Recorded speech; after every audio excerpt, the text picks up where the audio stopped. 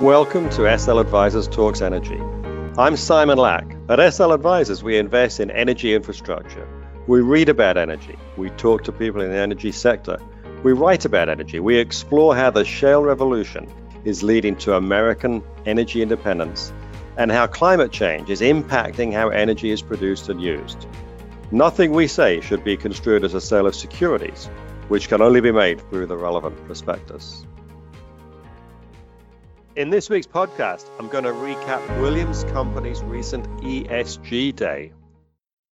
Last week, Williams Companies, a big operator of natural gas pipelines, held their first ESG event. ESG stands for Environmental, Social, and Governance. Billions of dollars is flowing into ESG funds, which aim to invest in companies with the best ESG score. It's important mainly because money is flowing to buy these stocks, even if the ESG definition is flexible.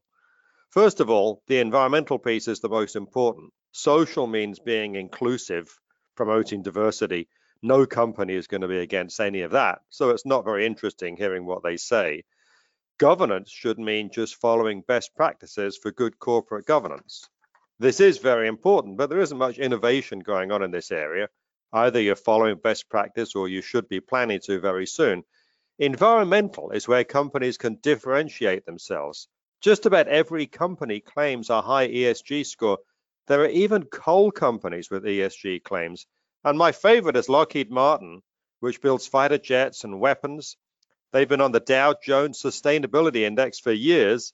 So if you design and build weapons that are intended to blow people and things up, well, I guess ESG is available to anybody. Coming back to Williams, they have a great story to tell on the environmental part of ESG. There are environmental extremists who are like religious fanatics. They think the whole world should run on solar and wind. At Williams, we believe renewables will continue to grow at a rapid pace, and we're fully aligned in the desire for a sustainable, clean energy future. However, as a nation, we have become polarized in determining the best way to achieve this goal. It is time to get on with reducing emissions with the knowledge that we have and the sound economics that can be delivered today. Natural gas provides a right here, right now emissions reduction solution that is economically viable and can keep industry and manufacturing here at home. Natural gas may be a fossil fuel, but if your goal is to reduce emissions, you're going to embrace natural gas as a substitute for coal. It's how most of America's reduction in CO2 emissions over the last decade has come about. Climate change has to be addressed globally. From January of 18 to June of 19, so this was just a period of record for this, the non-China countries reduced net coal-fired generation by 8 gigawatts. So a lot to be proud of there, a lot of accomplishment. But during the same time, China grew their coal-fired generation by 43 gigawatts, and with another 121 gigawatts under construction.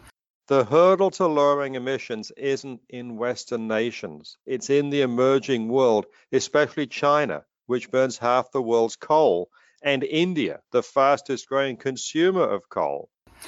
The emerging economy emissions, so this is the emissions from the emerging countries, was up 3% annually since 2007. The developed countries during that same period reduced emissions by 0.7% annually. So this tilt will keep getting worse if the energy solutions we pick are not economic for businesses and heavy industry, because all we're going to do is push those to areas that will tolerate that. And so we really have to make sure that the solutions are economic and just not ruled out by regulation. Getting the biggest developing countries to use more natural gas and less coal is our clearest path to lowering CO2 emissions. Williams has a slide in their presentation where they identify 77 coal-burning power plants in America that they could supply with natural gas if those power plants were to switch. This would reduce our emissions by almost 8%. Around a fifth of our emissions come from burning coal. What if we just stopped using it? Renewables couldn't make up all of the shortfall, But even if we replaced all that coal with natural gas, we'd cut CO2 emissions by over 10%.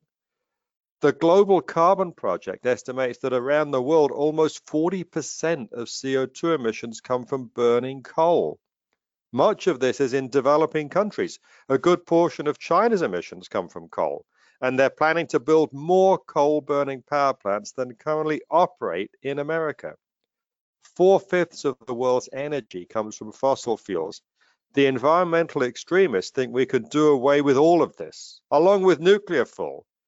This is pretty stupid and doesn't have public support. Why don't they focus on something that's still hugely ambitious, but quite possibly achievable? What's more important than this is that we now have a president who wants to show tangible progress on lowering emissions. He's going to be looking for practical solutions, not simply dreams from the climate fruitcakes. And if the US wants to achieve measurable reductions in emissions over the next 4 years, reducing coal is the most reliable way to do it. Emissions are set to rise over the next couple of years as we rebound from last year. But disappointingly, coal use is set to increase too. Natural gas represents the clearest path for not just America, but the world to lower emissions. Williams Companies recognizes that opportunity. I think as policymakers consider the real choices facing them, they'll come to the same conclusion. Thank you for listening to SL Advisors Talks Energy. To find more episodes like this one, go to our website, sl-advisors.com. There you can sign up for our blog, watch videos, and webinars. Follow us on iTunes and Spotify, and follow us on Twitter @SimonLath.